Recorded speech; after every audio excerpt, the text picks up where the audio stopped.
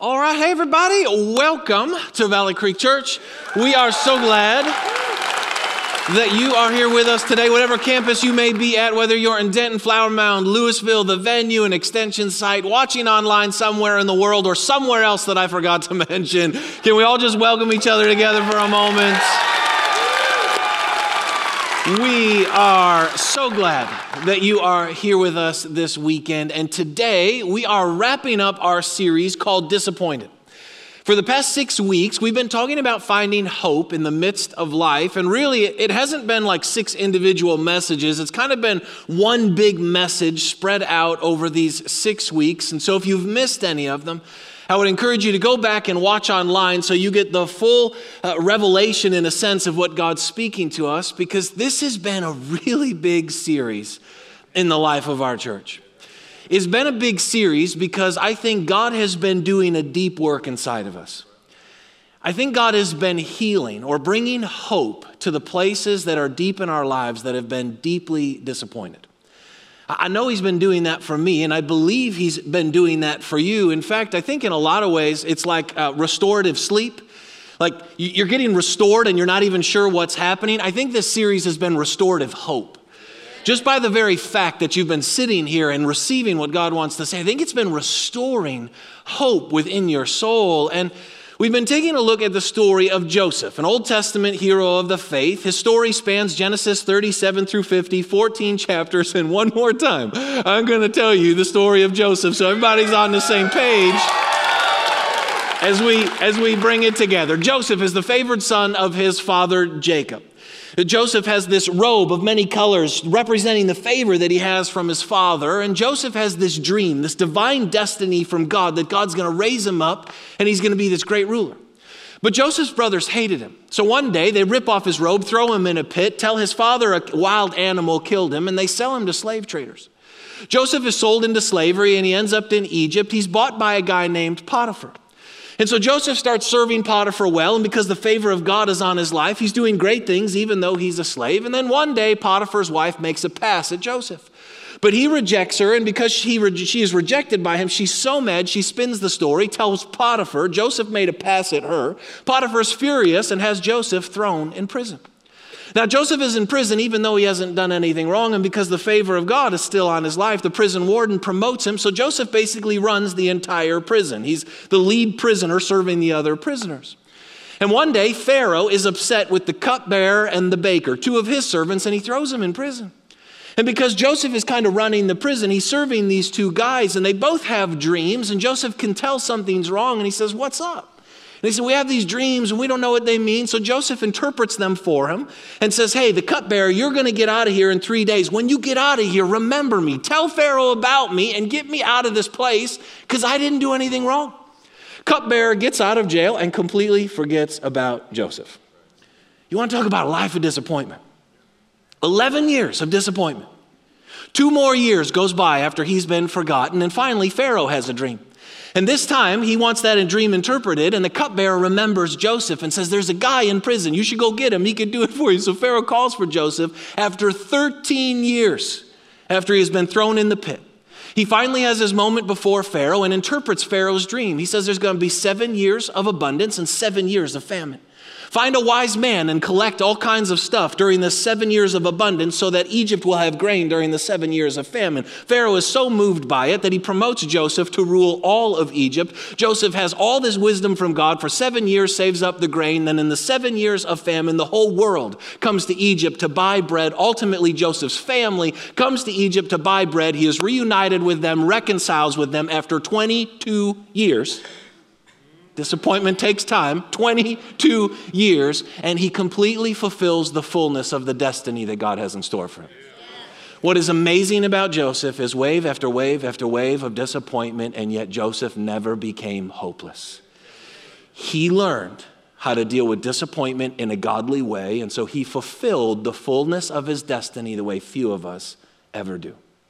So what I want to do today is give you the final closing 3 thoughts on this series. Maybe the most important things that we've talked about in this entire series on how you can find hope in the midst of life. First thing is this: don't allow your disappointments with life to become disappointment with God. The great temptation of disappointment is to project it upon God. And if we're honest, it happens a whole lot more than we care to admit.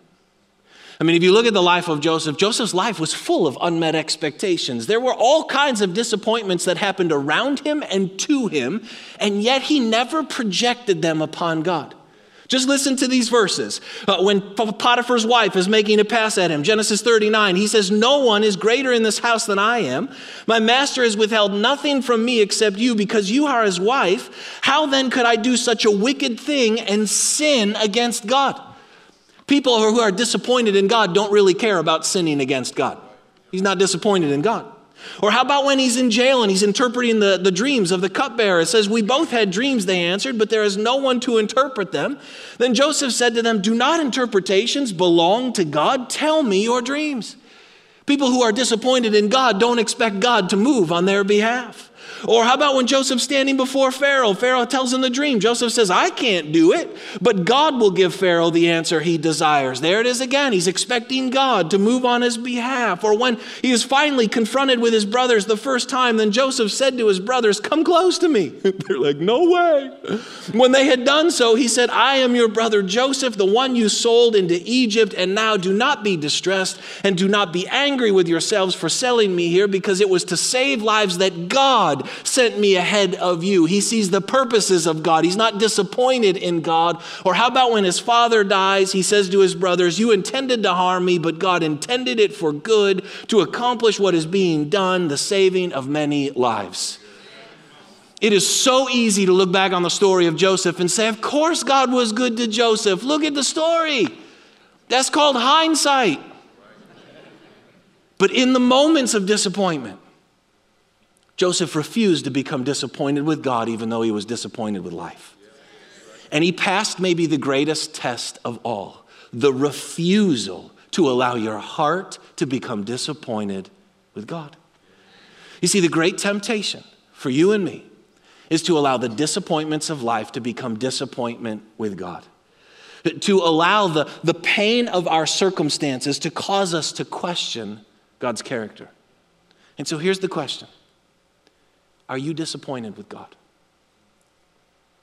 I know that's like a really awkward question to answer in church. You're like, I'm not even sure I can answer that honestly here. Like, are you disappointed in God? And right away you probably say, no, okay, I'm not talking about your mind. How about in here? And maybe it's not even today. Maybe it's something that happened years ago in your life.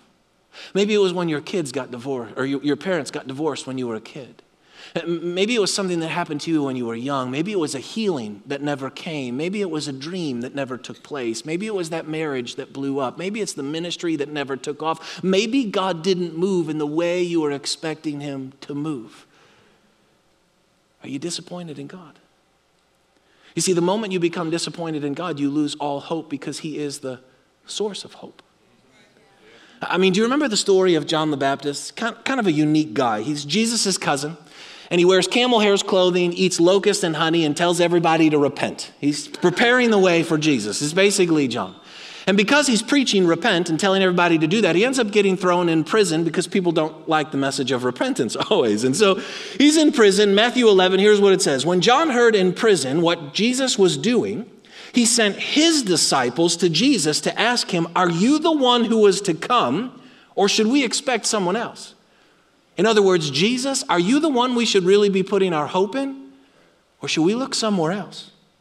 Jesus replied, "Go back and report to John what you hear and see. The blind receive sight, the lame walk, those who have leprosy are cured, the deaf hear, the dead are raised, the good news is preached to the poor. Blessed is the man who does not fall away on account of me."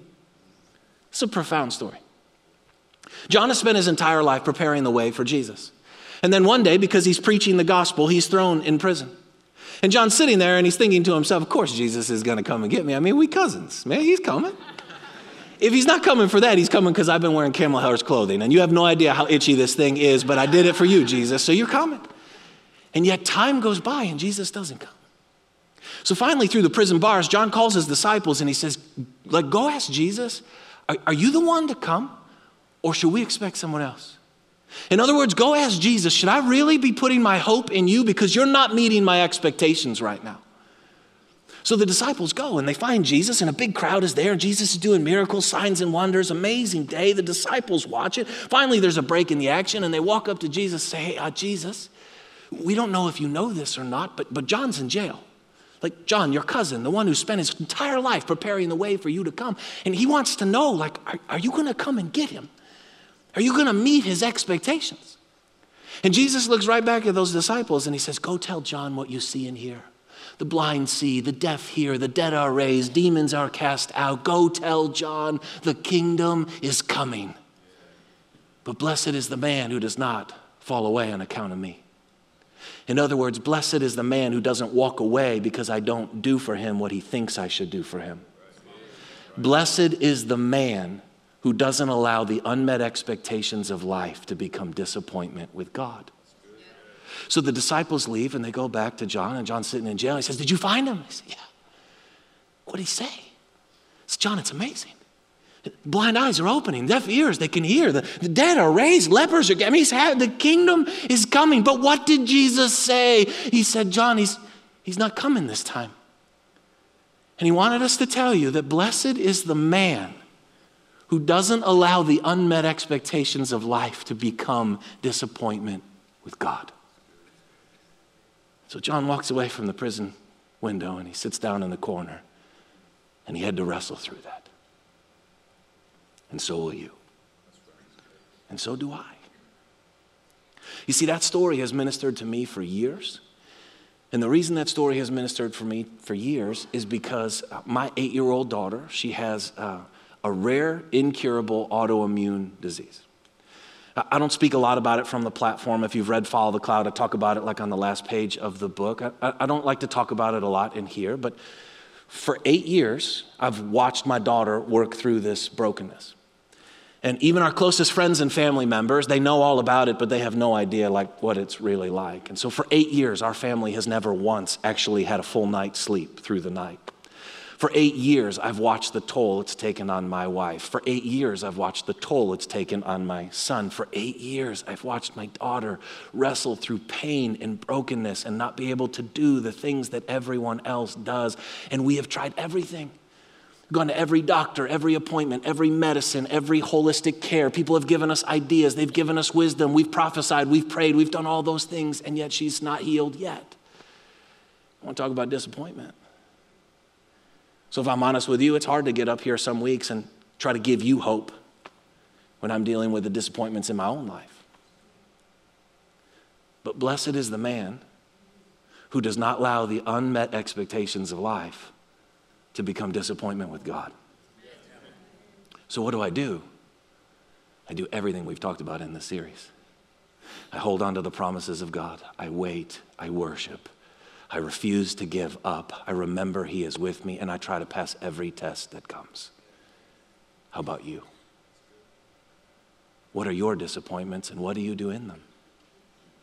Habakkuk chapter 3 says, though the fig tree does not bud and there are no grapes on the vine, though the olive crop fails and the fields produce no food, though there are no sheep in the pen and no cattle in the stalls. In other words, though everything is disappointing, I will rejoice in the Lord. I will be joyful in God, my Savior. The sovereign Lord is my strength. He makes my feet like the feet of the deer, and he enables me to go on to the heights. In other words, he says, even if life is disappointing, I refuse to become disappointed with God. People with hope refuse to become disappointed with God even though they don't understand what's happening. I mean, here's our problem. We project things on God that don't actually belong to him. Like have you ever had a bad day and you come home and you take that bad day out on your family? Anyone willing to admit that besides me? Like you go to work, you go to school, you go wherever you are, you're hurt by your boss, you're hurt by your friends, you're hurt by your teacher, whatever. You're super frustrated. You come home and you just like take it out on everyone in your family. It's like you're blaming them for every bad thing that happened that day. Well, they didn't cause it, right? But that's what we do to God. John 10:10, Jesus says, Satan has come to steal, kill, and destroy, but Jesus has come that you might have life. In other words, everything in your life that has been stolen, killed, or destroyed has come from the hand of the kingdom of darkness. Jesus has come to bring you life, to bring you hope. In the midst of that pain, he is not the cause of it. So Satan's, one of his greatest tricks is to get us to blame God for what he has done. So here's my question. Where are you blaming God for what Satan has done? And how do you know if you're actually disappointed in God? It's the little things. Very few people have the courage to actually say, I'm disappointed in God. It's the little things. You stop praying. You stop worshiping.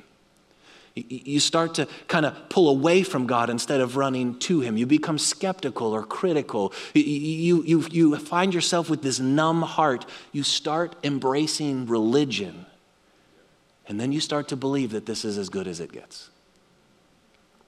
Can I tell you, this is not as good as it gets. The best is always yet to come. You say, how? Why? Because until the new heavens and the new earth come, the best is always yet to come, because the kingdom has come and the kingdom is coming. And even then, when we live in the new heavens and the new earth, the best is still yet to come, because we will spend all of eternity discovering how wide, how long, how deep, and how high is the love of God. So the best is always yet to come. And so here's the question. What do we know about God? We know God is love, 1 John 4:16. We know God is good, Psalm 136:1. He is good. His love endures forever. We know God is faithful, 2 Timothy 2:13. And we know God wants what's best for you, Romans 8:28. He's working all things together for the good of those who love him. That is what we hold on to in the midst of the disappointment of life. Because what it means is that God will always do what is for your good and his glory. That's what we got to hold on to. Because when you forget that, what do you got left? I mean, I hate to be the one to break this to you, but you realize God won't meet all your expectations. And that's a good thing. You say, it's a good thing. Yeah, why? Because God wants to do immeasurably more than you can ask or imagine. Ephesians 3:20 wants to do more. And the second thing is because we have a whole lot of misplaced expectations. Like, let's be honest, the disciples were disappointed in Jesus that Jesus died. Can we all agree that was a misplaced expectation? And that was good to be disappointed in that moment. Listen to me, this is really important. You have to remember, hope is the confident expectation of the goodness of God. It's not God meeting my expectations. Hope is the confident expectation of the goodness of God. It is not God meeting my expectations. A whole lot of us are disappointed in God because he didn't do what we wanted him to do. That's called a wish, not hope. And even if he didn't do what you wanted him to do, he still did what was good. Because he will always do what's for your good and his glory. Like Psalm 27:4 says, be brave and courageous, never lose hope. Yes, keep on waiting, for he will never disappoint you. He won't always do what you expect, but he will always do what is good. And if he always did what you expected, you would be God and he wouldn't. The truth is at the end of the day, you don't want a God you can understand or control. You're like, I want to understand. Listen, if this little mind can understand God, that is a bad God. You want a God that is love. And sometimes you have to embrace the mystery of the unmet expectations of life. And so what do you do if you're disappointed in God? Confess and repent. 1 John 1:9, if we confess our sins, he is faithful and just to forgive us and cleanse us from all unrighteousness. Sin, it's missing the mark. When you're disappointed in God, you're missing the mark in your thinking. You confess it, he'll cleanse your wrong thinking and make it right. And then repent. Acts 3:19, repent. Change your thinking, change your direction. The times of refreshing may come and he'll fill your heart with hope.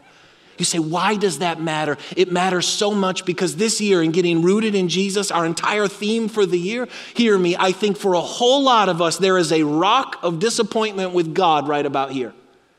We don't admit it. We don't acknowledge it. We're not even aware of it, but there is a rock of disappointment with God right here. So our roots only go so far and then they stop. And it looks good on the surface, but listen to me. If you are disappointed, it is impossible to get deeply rooted in Jesus if you are deeply disappointed with Jesus.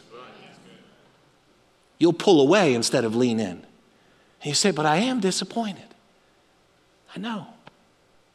Me too, man. And so is Joseph. But don't blame God for what the kingdom of darkness has done. Which brings me to the second thing, and it's this. When you know you have the favor of your Father, you will always have hope. Think about this. The key to Joseph's hope is found in the very first verses of when we meet Joseph. Genesis 37:3 says, "Now Israel, Jacob, his father, loved Joseph more than any of his other sons because he had been born to him in his old age, and he made a richly ornamented robe for him." So catch this. From the moment Joseph is born, he knows he has the favor of his father. From the very first breath he has, he knows he's loved, and his father gives him this robe, this richly ornamented robe that reminds him everywhere he goes that he has the favor of his father. So it didn't matter if they threw him in a pit. It didn't matter if he was a slave. It didn't matter if he was in prison. He knew he had the favor of his father, so he always had hope. That is the key to a life of hope. You see, the whole story of Joseph, it's a real story that really happened, but it's also a prophetic picture of Jesus. The story of Joseph is the story of Jesus. When Jesus starts his ministry, the first thing the Father does in Matthew 3:17 is declare, "This is my beloved Son in whom I am well pleased." Jesus hasn't done anything yet, but he starts with the favor of his Father, the love of his Father, and he is clothed with the robe of righteousness. And so it didn't matter if the disciples betrayed him, if the crowds rejected him, the Pharisees wanted to kill him, his family called him crazy. It didn't matter if he was thrown in the grave or went to the cross. He always had hope because he had the favor of his Father. And so do you. If you are included in Christ, then that means that's true of you. You see, Christianity starts the same way the story of Joseph starts. The moment you by faith put your trust in Jesus, you're born again and you instantly have the favor of your Father. The Father speaks from heaven and says, "You are his beloved son or daughter in whom he is well pleased," before you do anything right, even after you do everything wrong.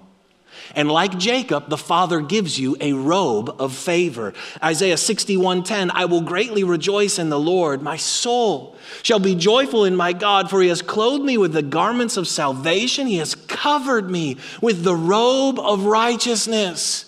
Listen to me, they can take your job, they can take your health, they can take your family, your finances, your freedom, they can take everything you got. They cannot take the favor of your Father, which means they can never take your hope. You can give it to them, but they cannot take it from you.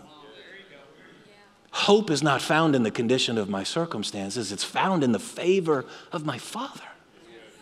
That's why Joseph never lost his hope. It is a prophetic picture of who we are now in Jesus. I mean, do you remember the love chapter in 1 Corinthians 13 that Paul writes? You hear it at like every wedding. Love is patient, love is kind. You know, they go through all that. And you're like, I hope you people do that in 2 years from now. You know, that kind of. Okay. Well, Paul gets to the end of it. In the end of that chapter, 1 Corinthians 13:13, he says, "And now these three remain, faith, hope, and love. And the greatest of these is love." And when we talk about it, we often say faith, hope, and love, faith, hope, and love, faith, hope, and love. We forget, though, that the order actually works backwards. It's love, hope, faith. That's why he says these three remain, faith, hope, and love, and the greatest of these is love. So it's love that gives you hope, and it's hope that gives you faith. It goes in an order. It's love that gives you hope, it's hope that gives you faith. I mean, think about it. Love, what is love? 1 John 3:16, this is how we know what love is, that Jesus laid down his life for us. So if Jesus laid down his life for us and he loves me, all of a sudden I will always have hope, because hope is the confident expectation of the goodness of God. And if Jesus gave me his life, will he not then give me all things? And if I have a hope, I will have faith, because Hebrews 11:1 says faith is being sure of what I hope for, certain of what I do not see.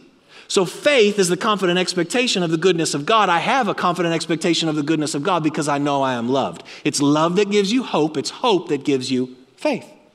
Just think about it like this. Think about it like with my wife. When I know she loves me, I will have hope, a confident expectation that she's going to do good things in my life. And when I have that hope, I can have faith. I can operate and move in a way even if I don't see it, because I confidently expect her to do good because I know she loves me. It's true with God. When you know God loves you, all of a sudden, it doesn't really matter what's happening in your life, because you have a confident expectation of the goodness of God. You have hope. And all of a sudden, you're now able to move in life by faith, boldly stepping out, going where he asks you to go, doing things that don't make sense, things that other people don't understand, because you confidently expect him to do good because you know that he loves you. So if you don't have faith, it's because you don't have hope. And if you don't have hope, it's because you forgot you're loved. If you don't have hope, it's because you forgot you're loved. Genuine hope comes from unconditional love. I mean, Romans 5:5 is probably the theme verse for this series. It says, and hope does not disappoint us because he has poured out his love into our hearts through the Holy Spirit he's given us. Remember, we've said heavenly hope and earthly disappointment can't coexist. They can't coexist in your heart at the same time because they sit at the same place in your heart. And so disappointment is meant to be a temporary emotion, not a permanent perspective. And hope is meant to be not meant to be a temporary emotion. It's meant to be a permanent perspective. And hope is meant to displace disappointment. But how does hope actually displace disappointment? Through the love he has poured out in our hearts, through the Holy Spirit he has given us. In other words, the Holy Spirit is the tangible favor of the Father upon your life. And all of a sudden you start to realize it's that love that fills me with hope. So if you've lost your hope, it's because you forgot you're loved. See, hear me. God is not disappointed in you. You are not an unmet expectation to God. It doesn't matter where you've been, what you've done, the sin in your life, the secrets you keep, the brokenness you've got. You are not an unmet expectation to God. Why? Because Jesus has already perfectly fulfilled every expectation that will ever be required from you. Think about this. We've talked about this is your expectation. This is reality. This is the level of your disappointment. This is the expectation that God had of all of us, the law. This was your reality. This was your reality. This was the disappointment. So what did Jesus do? Jesus came and perfectly fulfilled everything that will ever be required of you. He not only canceled your debt and took care of that disappointment, he credited your account because he is an overpayment. So not only is God not disappointed in you, you actually have his favor. 2 Corinthians 5:21, God made Jesus, who knew no sin, who was no way disappointing to God, to be the disappointment of our life, so that in him we might become the righteousness or have the favor of God. I mean, here's the question. Is there anything you can do to earn God's favor? You sure about that? Just going to let it hang there for a moment, just for fun. Right. There's nothing you can do to earn God's approval. Ephesians 2:8-9. You have been saved by grace through faith. It's not of yourself, not by works, so that no man can boast. Okay. So if there's nothing you can do to earn God's approval, why do you think there's something you can do to earn God's disappointment? This matters. Grace is undeserved favor and supernatural empowerment. It's literally what it means. Grace, undeserved favor and supernatural empowerment. So when I have the grace of God in my life, I have the undeserved favor of my Father, and that supernaturally empowers me to live with hope. When you know you have the favor of your Father, you will always have hope. And I know some of you are sitting here, you're like, you can't tell people that. You're going to give them permission to sin. Listen to me. People don't need permission to sin. They're really good at just choosing to do it on their own. And you completely miss the point. We're not giving people permission to have sin. We're giving people permission to have hope. Because it is impossible to have hope when you believe God is disappointed in you. It's impossible. Favor doesn't come from what you do. It comes from what Jesus has done. And so here's my question. Where are you disappointed? Man, it's real. It's real. Don't let anyone tell you it's not real and to get over it. It's real. Where are you disappointed? You still have the favor of God in that situation. So if you've lost your hope, stop looking for hope and start receiving love. Because love gives you hope, and hope will give you faith. Which brings me to the last thing, and it's this. Don't let yesterday's disappointments become tomorrow's expectations. Don't let yesterday's disappointments become tomorrow's expectations. I literally wrote this point for the first message of the series because I didn't have time. I bumped it to week 2, and then I was going to put it in week 2, and then I didn't have time, so I bumped it to week 3, and I didn't have time there, and so finally I just decided it's the last point of the whole series. Maybe the most inspiring thing about Joseph is that Joseph never became a victim, he never became skeptical, and he never became bitter in the midst of disappointment. He never allowed yesterday's disappointments to become today's expectations. Man, I want to be like that. Joseph was hurt. He was disappointed. It was real, man. 13 years of disappointment after disappointment after disappointment, and yet he never came into agreement with the spirit of disappointment. He never made the declarations over his life like things will always be this way. People will always treat me like that. God will never be there for me. Things will never change. No, he had a confident expectation in the goodness of God. He held on to hope past every test there was and refused to allow what happened yesterday to determine his thinking today. I am convinced that most of us live allowing yesterday's disappointments to become tomorrow's expectations. We were rejected then, so we expect to be rejected today. We were lonely then, so we expect to be lonely today. The breakthrough didn't come then, so the breakthrough is not going to come now. It didn't change back there. It's certainly not going to change now. They treated me like that then. They're certainly going to treat me like that now. And it's like all these things that have happened in our past all of a sudden become a prophecy that we speak over our future.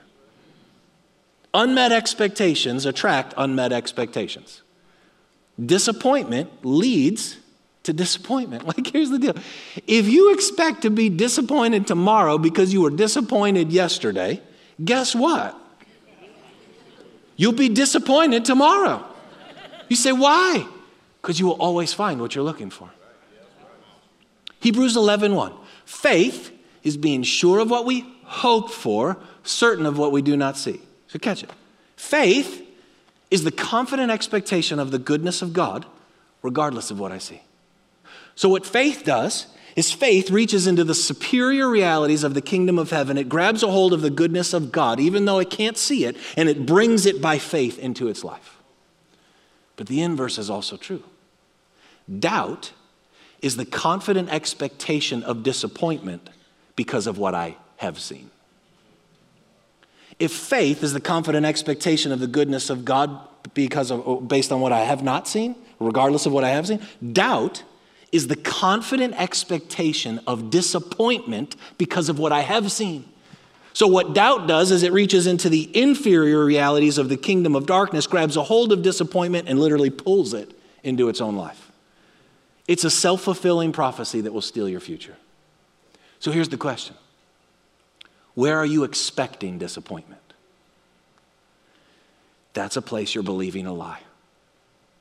It is normal to be disappointed. It is not normal to have the spirit of disappointment.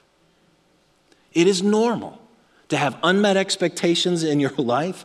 It is demonic to expect to be disappointed when the favor of God rests upon your life. It's not just bad, it's demonic. I mean, do you remember the story of the dad with the demon-possessed boy? He's got this little boy, and he's demon-possessed. It's terrible. Guy's tried everything. He can't get this demon out of his boy. Every opportunity, every doctor, every place, he's tried nothing has changed. So finally one day Jesus is in town, and he shows up, and he finally gets in front of Jesus, and he says, Jesus, if you can do anything, take pity on us and help us. Jesus says, if you can. Everything is possible for him who believes. And the man says, I do believe, but help me in my unbelief. In other words, he says, I'm expecting to be disappointed again. What do you want from me? And he took all the years of disappointment and he projected them on that moment. Now compare that with the woman with the flow of blood. 12 years she's had this disease, this sickness. 12 years. Bible says she spent all her money on doctors. She's tried everything. Disappointment after disappointment after disappointment. And yet when she sees Jesus walks by, she literally says to herself, if I could just grab a hold of the hem of his garment, I will be healed. And she refuses to allow anything of yesterday to determine any expectation of that moment. One expected to be disappointed. One expected the goodness of God. Which one are you? Is your faith based on what you've seen or what God has said? See, we have to learn to deal with disappointment without coming into agreement with the kingdom of darkness, without picking up ungodly beliefs, without embracing the spirit of disappointment, without declaring the always and nevers over our own future. That's what made Joseph so amazing, is he refused to allow yesterday's disappointment to become tomorrow's expectations. So he fulfilled his destiny in the way few of us ever do. He had hope, and he experienced hope fulfilled. I mean, listen to this. When Pharaoh pulls him out of prison, he gives him a wife, and Joseph has 2 sons. Genesis 41. He's now ruling Egypt. Genesis 41. Before the years of famine came, 2 sons were born to Joseph from the wife Pharaoh gave him. Joseph named his firstborn son Manasseh and said, "It is because God has made me forget all my trouble and all my father's household." The second he named Ephraim said, "It is because God has made me fruitful in the land of my suffering." Are you kidding me? He has 2 sons, and he names them. One basically saying, God has made me forget all my trouble, and the other one, God has made me fruitful in the land of my suffering. In other words, I refuse to allow yesterday's disappointments to have anything to do with the goodness of God today. And he wants to do the same with you. He wants to take your past pain and turn it into your future purpose. See, if you can catch this, your destiny is tied into your disappointment. I know you want to strike that from the message. I know, but it's true. Your destiny is tied into your disappointment. Like the places in life where you're disappointed, and yet you refuse to lose hope. Those are the places where you have an authority, an anointing, and you will be the most fruitful in life. God wants to use your disappointments to bring hope to others. Just like Joseph's sons, it's in the land of your suffering where you are the most fruitful. It's in those disappointments that all of a sudden you got a story to share. You got a revelation of the goodness of God. You got some wisdom and some understanding. It's in that divorce that blew up. It's in that breakthrough that never came. It's in that healing that didn't look the way you wanted. It's in that job that you lost, and you held on to hope and all of that, and all of a sudden you now have something to share with other people. He makes you fruitful in the land of your suffering. See, remember, Joseph's destiny was not ruling Egypt. Joseph's destiny was loving, serving, and saving people. Your destiny, which is what we talked about in this whole series, is not doing something or going somewhere. But I want it to be. I know, but it's not. Your destiny is loving, serving, and saving people wherever you are. Yes, they threw you in a pit. Yes, you might still be in a prison. But God is bringing you to a palace to save people's lives. Your hope isn't just about you. Your hope is about them. They need you to have hope so you can become fruitful in your land of suffering and offer them the fruit of the kingdom that they might come in and be saved. So you got to stop thinking about your hope for you sometimes. Sometimes you got to think, I am loved so I can have hope and I can have faith for them. Let me close it with this. The entire story of Joseph is one big prophetic picture of Jesus. It's the best part about it all. It's just the story of Jesus. So every week when I go through and say, this is the story of Joseph. That's the story of Jesus. Joseph was his father's favored son, and he was given a robe of many colors and had a divine dream and destiny. Jesus is the Father's favored son, wore the robe of righteousness, and before the foundation of the world was going to come and save it.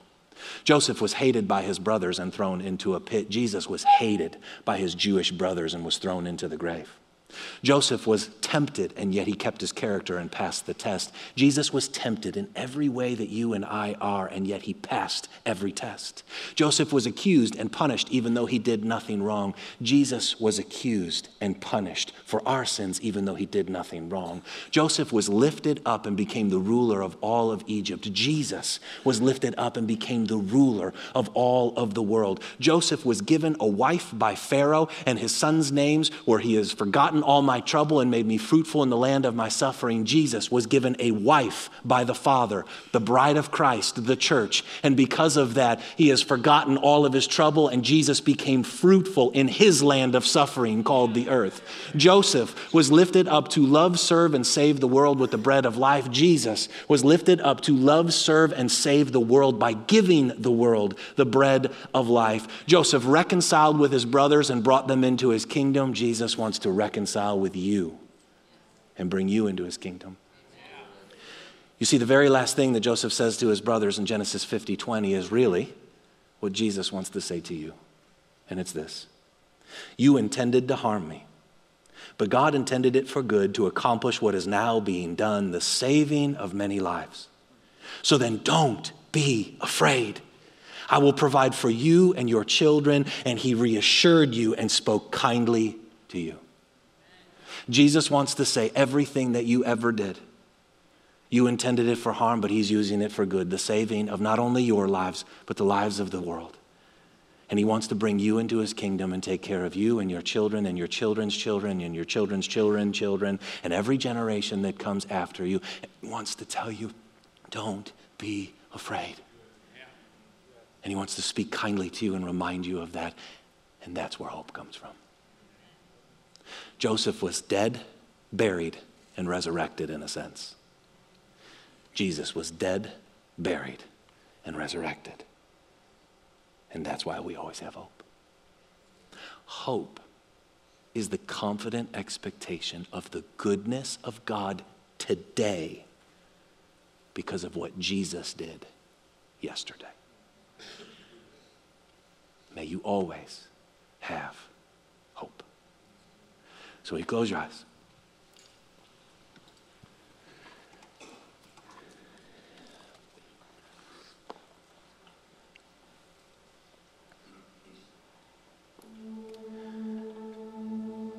So Holy Spirit, we just invite you into this place. In this moment, in this time, we choose to turn our attention to Jesus, the source of our hope. In this moment, in this time, we choose to break off the spirit of disappointment. Every place we've come into agreement with it, in Jesus' name, we break it. Every place where we've expected to be disappointed, we say no more. Every place where we've allowed the brokenness of yesterday to become the expectations of today, we say we've had enough. And instead, we say we have the favor of our Father. We wear the robe of righteousness because of the finished work of Jesus. We know we are loved, so we walk in hope, and so we have faith. Faith to go face those disappointments head on. And yes, they hurt, and yes, they're hard, and yes, we feel broken, but we have hope because we know we are loved. And so Jesus, today, we remove those rocks that have kept us from getting rooted in you because we've been disappointed and we've projected them on you, the only one who loves us no matter what. And so we confess and repent of all the places that we've given disappointment and authority in our lives. We confess and repent of all the places we've said we're disappointed in you. We confess and repent of all the places where we've refused to have hope. And so Jesus, right now, supernaturally, would you restore hope to the deep cracks, to the deep places,